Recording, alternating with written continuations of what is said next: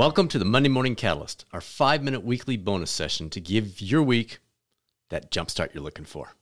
Just a reminder, our popular standard episodes that you're used to are now released on Wednesday mornings, and as always, they'll include a who's list of best-selling authors, world-renowned researchers, coaches, athletes, you name it. It'll be there. But back to the catalyst. Remember, the catalyst is that change agent that makes things happen. And of course, a catalyst isn't just a thing like a podcast. It can be a person, like any of us, who can help those around us improve their own life in meaningful ways. And folks, right now, that is so valuable. So today, let's talk about our sight, our ability to see new things, beautiful things, opportunities all around us, the chance to make a difference in a number of different ways. I had LASIK surgery way back in 2002 when I first dipped my toe into the sport of triathlon. I remember how incredible it was to come out of the water, peel off my goggles, and actually be able to find my bike in transition. Well, it went beyond race day. I started noticing mountains when I was out on a run, or a bird on a nearby branch, until eventually I took it for granted, and I stopped noticing altogether. Educator Jennifer Roberts said, just because you have looked at something doesn't mean you've seen it. That's a pretty good description of me. Rushing through each day, looking at a bunch of stuff, but often barely seeing anything at all. Maybe you've got it all figured out. Maybe looking without investing the time to really see is just me. But if not, if this idea resonates with you, I've got 3 things you can try this week that might provide you with your own figurative eye surgery.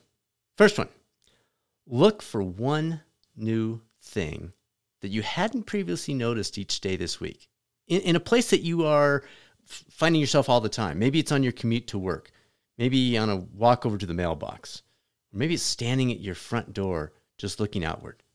But looking for one new thing each day that you've never noticed before. Second thing, zoom in. Once you notice it, look closer. And closer still. What else do you see?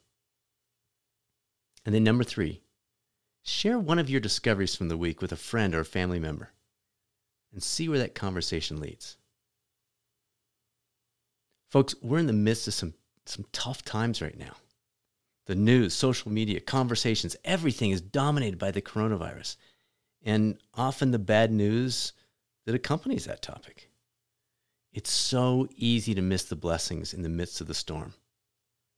Maybe this could be the catalyst. This little trio of exercises could be a catalyst towards better for those of us who choose to put it into practice in the coming days.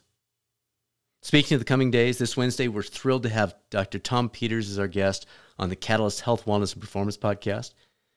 You probably know that name. He's the author of the book that essentially started the business book category. It was titled In Search of Excellence, and it is consistently named as one of the most important business books ever written. I've read more Tom Peters books than any other single author, and it was such an honor to have him join us as a guest. I think you'll be intrigued by what he shares with us. Thanks again for joining us, for sharing this podcast with friends and peers.